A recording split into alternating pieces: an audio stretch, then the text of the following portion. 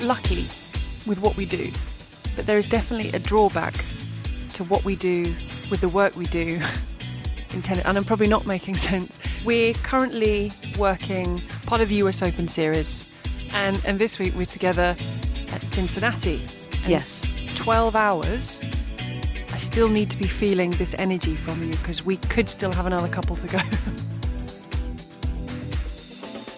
We spend a lot of time together off air at really weird times of the day and night. Yeah, so it's not like you can't even go away and kind of go on your phone and speak to people or phone people. There's just no one else. It's just us. I did so that we the just other chat night. away. I was sending texts to loads of people because I had a bit of spare time, and In the middle of the I night. don't seem to have spare time anymore with children. So I was messaging away, and I thought, why is no one replying? And it was, I think it was about 4:30 in the morning. So I'm just hoping the phones are all switched off because there's a lot of messages. Because suddenly you have all this time. Yeah, exactly. And we tend to just fill it with chat. Just chat. Tennis-y chat. It gets more ishy, I would say, as the days and nights go on. And you also learn a lot about other people. And if they're good with no sleep, and if they're good in the middle of the night, or if they're not. Yeah, see, you're very good. You're very good with no sleep. That is for sure. You just your energy never dips. Everything feels slightly surreal, though. Do you get that? One step removed. It does. I think, especially this is the second week of 2. So we've been at it for a week, sort of through the night and overnight. And and you don't really know what's going on because you're looking at images where it's sunshine and it's the rain last week in Canada. That was a pain. Was awful. I mean, Because then it you was get rain just- delays and you were sort of talking nonsense for 2 or 3 hours without any tennis. Yeah. Having to fill for the rain delays can be. Sometimes it's actually a really nice opportunity to get to talk about all the things that you wanted to be talking about, and you actually just have some time without tennis rudely interrupting what you want to talk about. Had way too much time and run out. I like to chat. That's the thing. I talk way too much anyway. So do I, but by the end of the week, But I was yeah. like, I'm done. Yeah, a few days in a row. It was quite a lot. But that's the thing is that I didn't realise. So when I was playing, obviously we have rain delays and it's boring and tedious for everyone involved. But I didn't ever consider, because tennis players are inherently quite selfish, but I didn't ever consider that everybody involved includes media, commentators. I didn't realise that all of these other people were hanging around. Obviously, the people I can see. We are I get the waiting for you umpires. to come out on court. Yeah, exactly. You can have a massage. You can go and have a nice meal. You can speak to your coach. Can't you have a massage? You can sit and relax. Haven't had one to date. But we're sitting there in normally a tiny commentary box, staring out at the rain, waiting for you to come back on court. Yeah, and the nature of commentary boxes is because you want them to be soundproof. There aren't many windows. And the air conditioning works. Oh, it works here. Yeah, I know, it's great. Freezing, can be freezing. And you've got jumpers and scarves, and you're saying it's 80% humidity, and the sun is shining, and it's all fabulous. And you're actually dressed up. There was one time at the US Open where there was on site at the US Open, and there was a heat wave. Well, outside, and the commentary box was probably about -4 or -5. So you had a jumper, you had a scarf, and I think at one point I put a hat on. It was that cold. And then suddenly my producer said, can you run down, there's someone to be interviewed. And the commentary box we have on Arthur Ashe is you have to get in a lift that stops at 6 different floors and takes about 10 minutes. So you have to go through all that to get... And they said, you've got to go and interview this person sort of 5 minutes ago. Go. So I ran out of the room, got in the lift, came down the however many floors, had the wonderful chat with the person inside about the same thing I chatted with for a couple of weeks, stepped outside. It was like a hairdryer. And I had scarf, hat, coat, and all these people sort of almost walking around in bikinis and swimwear, look at me as if I was crazy. Because commentary box are largely quite cold places. Yeah, but I think it's good to be cold because if you're... No, I think it's better. I'd much rather too cold than too hot. Can you imagine? Oh, it'd be stuffy you and like to be cosy. How do you don't want concentrate? I'd fall asleep. How do you concentrate? If it was a dull match. If you're shivering, if you're sitting there, then you can see your breath. I mean, in commentary box, when you can see your breath as you're speaking. Well, that's quite an extreme. I mean, you had a hat on, right? You had a hat on. I had everything. Did you because last week Naomi was, as I say, working in Montreal. I was in Toronto, so the rain would. It seemed that we were messaging each other, and I'd say, "Oh, awful rain." You'd say, "Beautiful sunshine," and then you'd say, "Oh no, the rain's arrived." Did you experience the orgy of maximum output blowers? We did actually, yeah. We did have that, but we didn't need them as much as you. I hate to say it, I was feeling a little smug because for the first 2 or 3 days, we got your rain a few hours after you did. But then the rest of the week, it was beautiful sunshine. We had maximum nothing. output blower is a lawnmower with a fan on the front. Looks like a snail, a large snail. It does actually look like I always thought they were useless, but I actually think they're quite effective. Because in the US Open, you have the ride-on lawnmowers, like the big squeegees. I don't know what they are, and they squeegee everything. Yeah. But here, it's a snail-like lawnmower, and they have about 20 to 25 of them on court at one time, and they just put them in a line and then just leave them. Yeah, they just turn them on. They were absolutely useless, and they make the noise is like the sort of humming noise that goes on. But they're actually quite good. I spent a lot of time looking at maximum output blowers at about 3-4 o'clock in the morning. There's hum in your ear. You're slightly delirious. Maybe the person you're with is a little bit grumpy, and all you can see is a court covered in maximum output blowers. Who was that? No, Who was grumpy? I can't be revealing any names of who might get a little bit grumpy if they don't have. Are people. They don't have as much sleep as they should do. But something you were telling me that made me chuckle. And amidst the rain, we had sunshine, and that's something that's been talked about is going from maximum output blowers, getting rid of the rain, to sun cream and tennis players. Did you ever use any sun cream? Oh, yeah. So I got a tweet about this after the last pod. Thank you very much. From Farns. That's what I'm going to say. Thank you for getting in touch with us. You can find us on Twitter and Instagram. Yes, and he was asking about how players cope with sun cream because you never see them putting any on the court. But obviously they're sweating a lot, and it's definitely coming off. And the answer is that you get used to it. I mean, your skin gets the sun used cream to or the sun. I'm not saying you don't wear any. That's bad. It is bad. I didn't. If there's any young children listening, do wear not listen sun-cream. to Naomi Cavaday's advice on sun cream. No, wear sun cream. No, I'm very fair, very freckly, and I have always been very strict with my sun cream, apart from 2 areas. So on my back, so you have the racer back. It's a racer back. Well, it's the back that women wear when it's called a racer back, where it goes in between your shoulders, but it curves around your shoulder blades. That's a racer back. Yeah, okay. Exactly. Which is a common style to wear. So that's what I would have. You can see it imprinted on me now. Just years of playing tennis, I still have tan lines. Do you have? Oh, you do. Oh yeah. Oh wow! Yeah, I don't really play that much anymore. But I have tennis player feet, white feet. You have. It's like someone who's fake tanned and thought their feet weren't important. That's brilliant. Yeah, I have white feet and my racer back. Do you want me to show you my racer back? There we go. There you go. Can you see? It's really white. It's quite clear. But it's not even attempting to blend in at the moment. But on the racer back, because I can reach 98% of it, there's just a very tiny little section that I can't quite reach. But couldn't you ask someone to help you? Yeah, but sometimes I was in a rush, or I didn't, or I forgot, or I was doing it myself, and I thought, I'll get someone to help with that particular bit, and then I didn't. I don't know. So that those bits on each side are a lot more tanned than. You've been so good and generous with your photos. You have to. So a picture of my back, or the feet, or the feet. Okay. I think the people listening need to either see the feet or the back, whichever. I won't put pressure on you. You choose.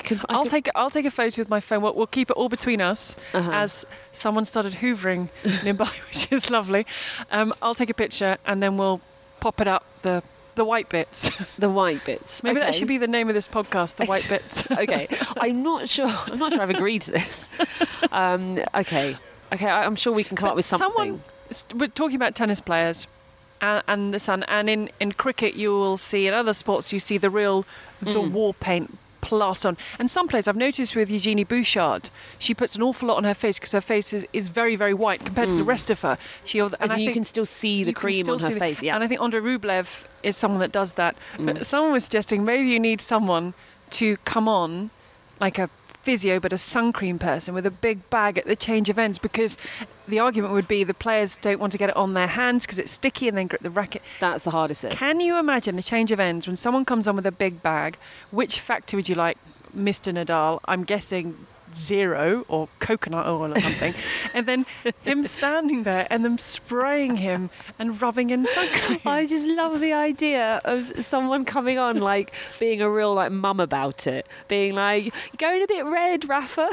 Top of your shoulders. And the ears, neck. It's a You've missed a bit. I'm starting to experience putting sun cream on children, and I've cleverly bought the spray. Don't do the cream. It's like a mist. It's a very high factor mist. And So you don't actually need to get them. You can just spray it and then just get them to run through it. As through they the run mist. past, you spray. And they run, and then they feel something on them, and they rub it in because they're like, "What's this?" And it's job done. But can you imagine at a change of ends saying to Carlos Bernardes in the chair, "I'd require some factor 30 at the next change of ends," and someone coming on and duly applying the sun cream to the tennis player. Well, yeah, because the other option is if you do need a top up, is to put it on yourself, but then you'd have to go and wash your hands because you cannot hold a tennis racket after. I mean, everybody knows what sun cream feels like. It's so the logical thing slippery. is, well, you either do it before. So basically, we have to get someone to come on and mother these athletes and tell them that they're being naughty and they need more sun cream on. You can get sweat resistant, you can get sand resistant, which obviously largely not going to be a problem in tennis matches. But if you're on court for, say, over 6 hours, you might need, they say reapply every 2-3 hours. You might need someone to come and do that. No one ever does, though. That's the thing. No one ever does. And well, that's why they have the white bits like you. The hardest bit is that the sun cream goes in your eyes. When you start, I sweat on my face a lot, on my forehead, and it would just run into my eyes, and that's really annoying. So you have to put it on ages before you go onto the match. It has to completely soak in, unless you do what Bouchard does. But she must just have to deal with sun cream rubbing on her eyes. Although she does wear a visor, which might soak up a lot of the sweat. So she might be protected from, but then she'll have a visor mark. And Yeah. there doesn't seem Like a winner. the golfers. I I hope they're paid a lot of money to rock those tan lines, the golfers. The golfers. You know, they're the forehead tan line because Get they that with wear tennis their. players. It's not as bad as you have the golfers. socks. You have But golf's ridiculous. Have you seen their faces? It's half one shade and then the other half of their face is like 17 shades darker. You've got the same feet as your dog. They say owners look like their dogs. You've actually got the tan You've marks. actually got the same. And he's building up quite a following, your Sven. People want a Sven segment every week. Not quite sure what we'd put in that, but he's getting a lot of people appreciating. I still haven't met him, by the way, because despite the fact being in your kitchen last week and you saying he's running around, I don't know what you did to him, but he was out for a walk. Still haven't seen him. So you haven't met him yet. So And- it's just going to build up and turn into something bigger than it really needs to be. I feel like we should record it, but that Our meeting. it's probably not going to Would be he have a lot to particularly say? radio friendly. Me looking at a dog and a Maybe dog we looking could at film me. it for social media rather than record it for the pod. We could do. It would be a boring Sven's podcast. utter delight as he makes. But we did have not the your Sven isn't, but we had a famous tennis Sven getting involved. I tennis saw podcast. this. I mean, amazing. Sven Grunfeld. I think it was a picture of your Sven, and someone had replied to the tennis Twitter account saying, "Oh, I love Sven. Sven's amazing." And Sven Grunfeld then replied, and we're talking famously coached to Maria Sharapova, he's coached Monica Seles, Shanna Ivanovic, Michael Stick, Tommy Haas, the list goes on. And he wrote back saying, "I thought you were talking about me." That's so sweet. And it led us to thinking that we might be able to have a famous Sven section, but our list was so short. Yeah. That's, I don't know if you can call 2 Svens a list of Svens. It's just a couple of Svens, isn't it, really? What's the plural? And also, plural of Sven, just Svens. Svens, The yeah. Svens. But also, I just like the idea It's a daft thing. What's the plural of Sven? that Sven Grunefeld, I mean, he stopped working with Sharapova earlier this year, and since then has just been sitting on Twitter looking for any mention of Sven, just waiting. I thought that was me. No, it's a dog. In Twitter, you can do like a column on one of these things you're interested in. So we might put tennis. He might just put Sven. And wait, Any Sven. any Svens that come along, he's just going to keep an eye on. We had a tweet from Sarah or Sarah. It's Sara, I think that's Sarah. but it can also be Sarah, right? It can be, yeah. And it is I'm gonna Eugenie bank- who's getting married. Yeah, I know. I was wrong. And it was our producer that kind of put her foot down there and said, "I can't believe Oh, it's you very didn't know that." Who in relation to a past pod, said when I was a junior, we meditated and sniffed balls as part of our training. It then became a trigger to help concentration or focus. I mean, personally, I've never sniffed a ball to help my concentration. Wait, what? It was part of Sarah. What's going Sarah's training. Okay, It was a trigger. Oh, so you trained the trigger so that in the match you could sniff balls to calm you down. So you... Oh, sorry, I just needed to clarify. You teach juniors. Would you? So would I teach juniors to sniff balls? I'm not sure their parents would be too happy. What did you do today? Well, we sniffed balls.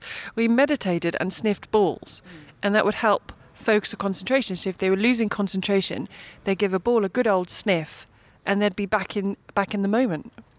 Right. So is there something in it? It's always looking at me like I've never sniffed a ball. You're going to have to try it now. Have you ever meditated? Yes, I have. I don't see you as a meditator. It doesn't really suit me. I'm not going to lie. No, I have given it a good old go, and I yeah. In a tennis capacity, or just post-tennis life. A bit of both, really. A bit of both. I mean, they talk about learning to meditate in a moment. You know, being able to bringing yourself a sense of calm in something that's incredibly chaotic, like a match point at Wimbledon or whatever it might be. You know, just being able to have that sense of calm. It's technically meditating. He sits and closes his eyes, and some people wonder if he's doing a little bit of that at changeovers sometimes. Yeah, he might just be having a rest, but he sits there, eyes closed. Or you could just sniff a ball. I've never heard of it relaxing a player. Cibulkova does it a lot. Must find it relaxing. Well, she's not a relaxed person, so I can't see how it's relaxing. She gets even more. She gets even more kind of going, doesn't she, when she sniffs balls? She's up for a fight. Is that one? After she sniffed a few balls, but she can tell her balls from the other ball. Right. It does. It does make sense. The whole kind of creating a trigger. Like lots of players they straighten up their strings. Do you think the strings really need to be straightened after every point? Of course not. It's a silly thing to do, but it's just it's just a way to bring your focus in. It's just a routine. That's is it something as a coach you would teach your charge? Like to straighten the strings, as you say, hopefully they're straight, but just a little something that if you're in the middle of a match situation and you're feeling a bit wobbly, and teach them little things like sniffing balls or meditation. Yeah, absolutely. I would not opt for sniffing balls as the top choice. But yeah, I mean, look, anything that walking to the back so that you can kind of look at the back. Lots of players don't step on the lines with certain feet and do all sorts of crazy stuff. We talked about routines and superstitions, but this is part of it. The reason they do it all is just to keep themselves calm, I guess. It's amazing how quickly people just call that a superstition. Yeah, it's like Nadal. I mean, he can play if it all goes wrong. He doesn't fall to pieces, and that was always my fear. Is I don't want to develop a superstition because if it all goes wrong, I'll fall to pieces. But he can. He is fine.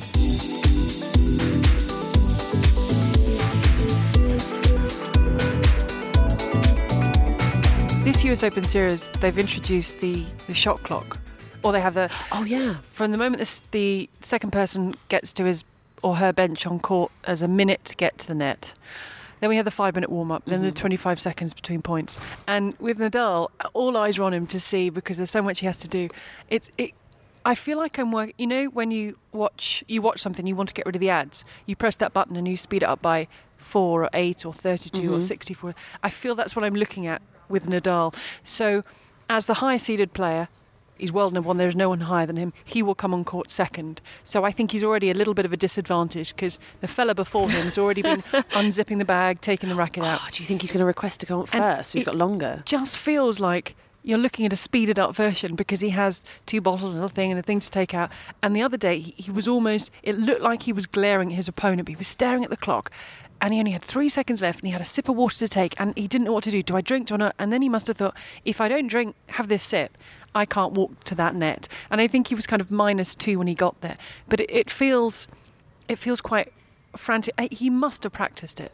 He must have practiced I think a lot of the players will be looking at it and practicing the shot clock and getting the timer out. Yeah, I don't know. I'm interested to see how Nadal copes with it. To be honest, I know he was obviously playing with it, and he clearly was fine. He won the tournament, right? He won the tournament. He was never. Sorry, I was busy doing the women's. I'm just checking. He did win the tournament. Okay. He didn't seem to be troubled by it. It just felt, and it was quite amusing to watch him at the very beginning, especially when he had to get to the net. Everyone was there. So you've got the chair umpires there, his opponents there, whoever's doing the coin toss was there. 2 mascots having the first. I mean, everybody was there, and it just felt like I was watching a speeded up version of what was happening, because there was nothing he was going to compromise on, and he was going to get everything done. And it was just, he was like, and then suddenly, and he's looking at the clock, and it's 5, 4, 3, 2, and literally on the 0, he springs out of his chair and sort of flies to the net. And what about in between points? How was he with the 25-second rules in between points? Because it is up to the umpire as to when they start the 25 seconds. They say that I think they were saying to us in Montreal that they were going to start the 25 seconds when they call the score in French, because they did it in French, then they did it in English. And they said, after we call it in French, we had Maria Cicak. There was no messing around in Montreal. She did a full script, as in Maria Cicak is one of the most experienced umpires out there. She has a very good reputation for being firm, direct, and it was so funny because she'd be hurrying the players to her to do the initial chat at the net. And of course, they only have that minute, as you say. It was counting down for Nadal. She'd be hurrying everybody over, and then as soon as they got there, she's like, she literally said, "Okay, I have a story to tell you." I didn't know what was going on. What are you talking about? And she basically was just saying, "Okay, so we have the shot clock. This is how it's going to work." And she just ran through every detail of the shot clock for the entire thing. It honestly took about 3 minutes. Wow! And she was saying, and she was saying, "I will start the clock after I call in French. It's up to me when I call in French." Oh, she owned it. And there was no, you couldn't quibble after that. If you'd heard that rundown from Cicak, you were just, she's in charge. Wow. No quibbling. It was pretty standard with the men. It was like there's a clock there, and there's a minute, and and I'll call it, and you call it, and be definite, and we'll just get on with it. Any questions? No questions. No. You didn't have Cicak. The one thing they were very clear about is where the clocks were, because they don't think they wanted a case of, I didn't see it, I couldn't see it. So they were very much, there's one there and there's one there, and that would count down. And obviously if there was a 30-shot rally, they would maybe give it a couple of seconds to breathe. Yeah, because they can put it on whenever they want. Yes, and this is what I always say: is if you think about how umpires call the scores, they call it in different rhythms anyway. So if somebody hits an ace, they call it immediately. You remember, Mohamed Layani. If Andy Murray hits an ace, as soon as that has gone past the returner, they've barely even stood up straight. They've kind of reached for it. They're still lunging. He would have called the score. Like the point's barely over, and he'll call it. But as you say, after a 30-shot rally, the crowd go wild for about 6-7 seconds. By the time they've settled down, then he'll say 30-15. Or however he does Didn't sound anything like him. I was at all. I was so tempted to do an impression. I thought I've never done an impression of Mohamed Layani at all. That was an impression. No, I mean you were tempted. That's not how you normally sound. I was trying my best. Who was that an impression of? Generic umpire. That was just an umpire. Apologise to any umpires that was more like maybe a. But but also the way they say it as well. After an ace, they say it in a really aggressive manner, as if point's over. And what was happening? 40 love. You in Montreal. I did notice we had Cicak. That is what I'm saying. She's brilliant, by the way. But I love it. No nonsense. Everyone knew what was going on. A couple of times with Rafa Nadal, but more so with Novak Djokovic, their urgency with the ball boys and girls. But the ball boys and girls have so much to do now because they're dealing with giving them a towel, giving them the balls, and they're just doing their thing, but this clock is ticking. So I noticed a few times, especially with Novak Djokovic, he was quite insistent, give the balls, I need the balls. And a couple of times with Nadal, he was like, where are the balls? I think we forget that the ball boys and ball girls now, they're having to speed up because they've got someone in front of them saying, well, come on, the clock's ticking for me. But largely, to be honest, there weren't too many problems. It feels like the new breed of tennis player is quick. Yeah. They take a ball, couple of bounces, they serve, and they don't really hang around. And as I said with Nadal, I only really noticed it. Just for me, it was the amusing thing is when he sat down at the very beginning, we just felt quite frantic because there are obviously things that he has to do. But apart from that, it doesn't seem to have cause me problems. I don't think they're going to get a lot of people saying I don't. There are still a couple of people. I think Did you get any Serena time Williams violations? isn't a fan of it. I know she. No, she wasn't Wasn't particularly happy. she's- That was from her match in Cincinnati, Yeah. wasn't it? But what?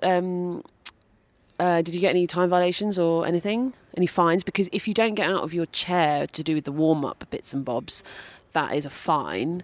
And then if it's the 25 seconds between points, that's a violation. Time violation. Possibly, as I say, last week was wonderfully enjoyable, but slightly blurry at times with the hour of.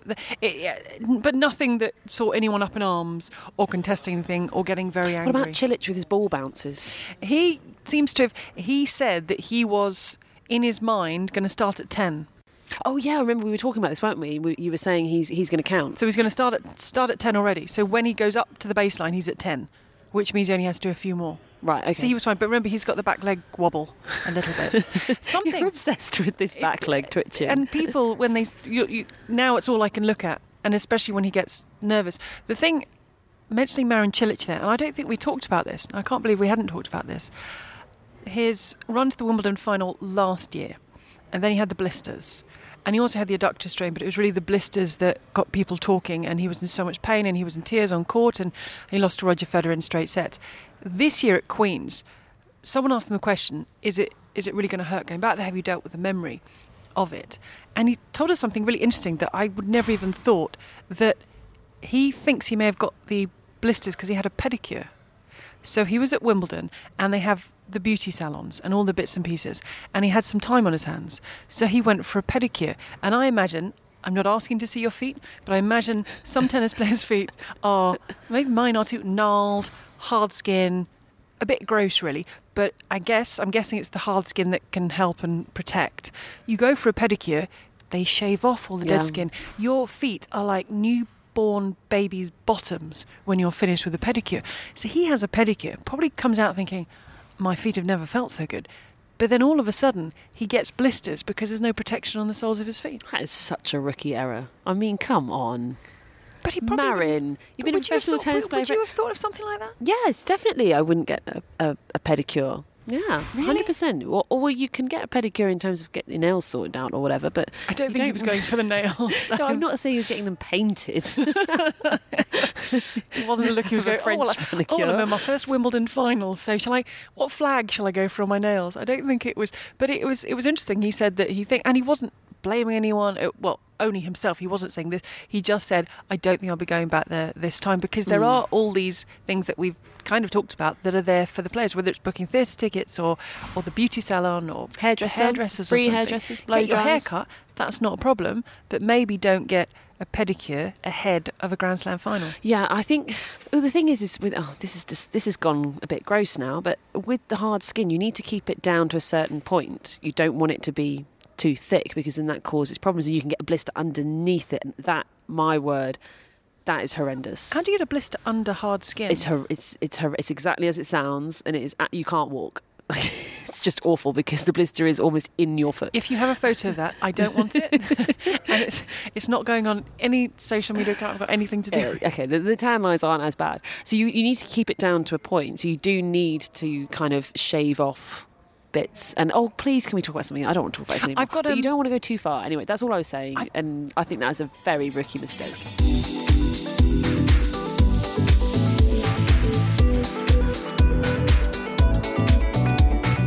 I've got a challenge for you. Well, I want to recreate something, and I can't be the person to recreate it, because you need to tick 2 boxes. Okay. And the first box is you need to be getting married. Oh, okay. Okay, so you're happy with you've ticked that box. Well, I don't know. We've got a long way to go. There's only 2 boxes, so we're nearly there. The second box Is he still growing or not? I don't know. Who's still growing? Ben. My other half. I don't know if he's still growing. I'm just saying, a year is a long time for things to get messed up. He's already grown, and that's fine. It's fine. Well, okay, we're solid. Okay, we're getting married in a year. You're I shouldn't expected have to said get that. married Ben. in a year, and he hasn't listened to our podcast, so he will never know. Second box to tick is you have to have played the game professionally or be able to play the game professionally. Okay, I can tick that box. So you've ticked that box. Uh-huh. Okay. So, because I was thinking, again, it was probably hit me at about 5 or 6 o'clock in the morning. Philip Kohlschreiber, recently got married, which is a wonderful thing, and friends and family, long-term girlfriend. Really Did he do a lovely. post-Wimbledon marriage like everybody else?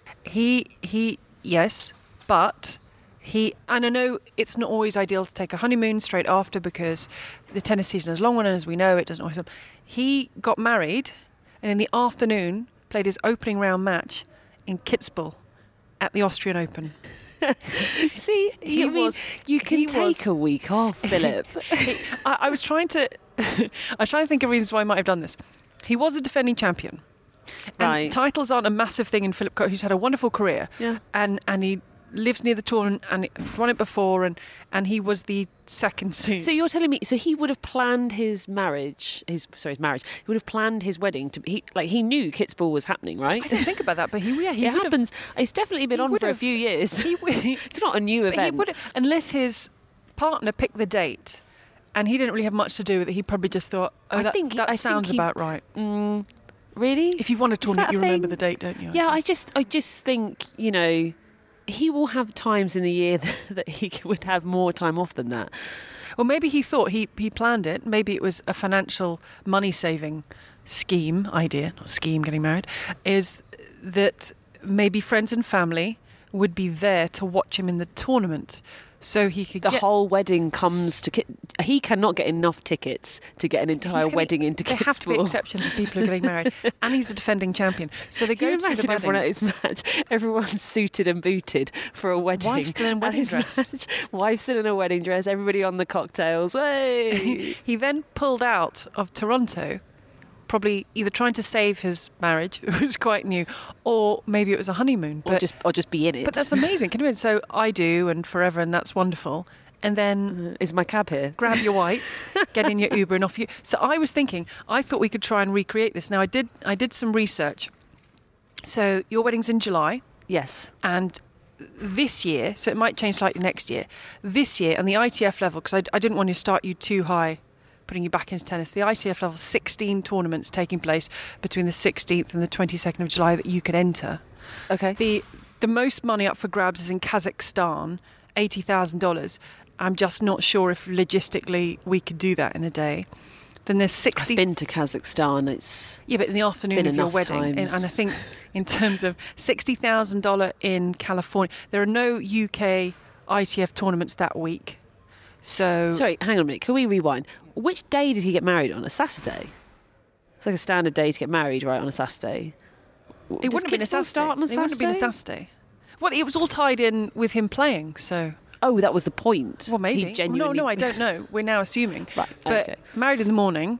Yours is a Saturday. Yeah. So but I found two $15,000 tournaments, ITF tournaments. Fabulous. One in Brussels, one in Dijon, which I think you could pretty much. So the first thing is, do you accept the challenge? And secondly, is it if you wanted to start playing? Marion Bartley recently talked about a comeback. Yes. How easy would it be for you if you accepted my challenge to get back to being a professional player and making that happen next year? Okay, well, I will consider your challenge. Excellent. It's more than I know, hoped for. I know what the answer is going to be, but I will happily consider it until our next pod. Yeah, I absolutely. Yeah, I could enter. I just need to buy my iPin again. You have to buy it. By what?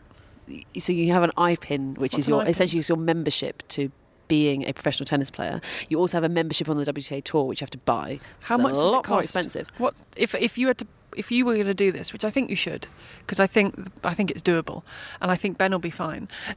How much would it cost you to buy your iPin? Maybe we can get people to contribute. Oh no, it's not that much. It's a couple $100, I think. Oh, okay, fine. no, it's you not a can big cover deal. that. That's fine. No. So you buy your iPin, Yeah, and then you can enter tournaments. and then you can start entering tournaments.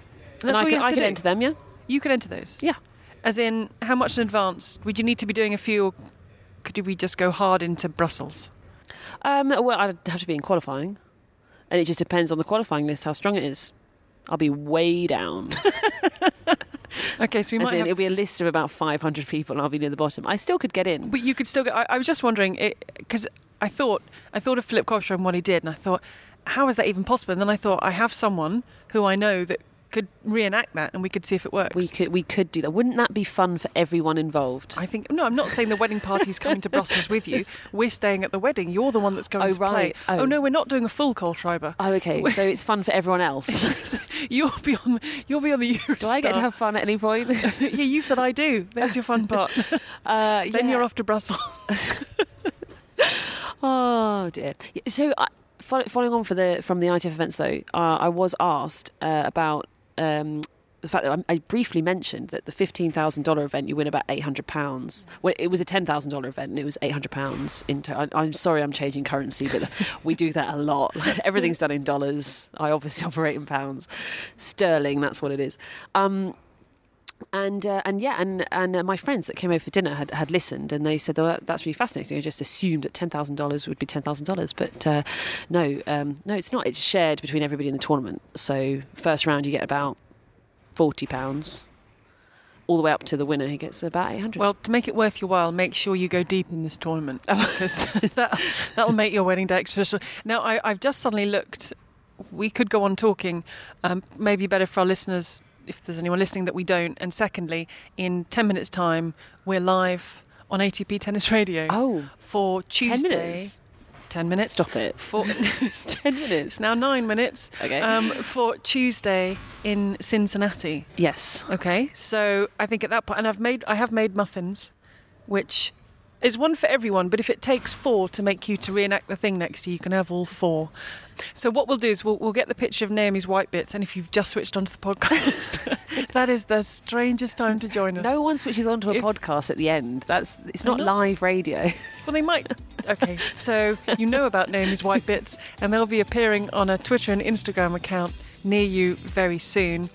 And 8 minutes-ish. We working together all week, but we better go. Let's run.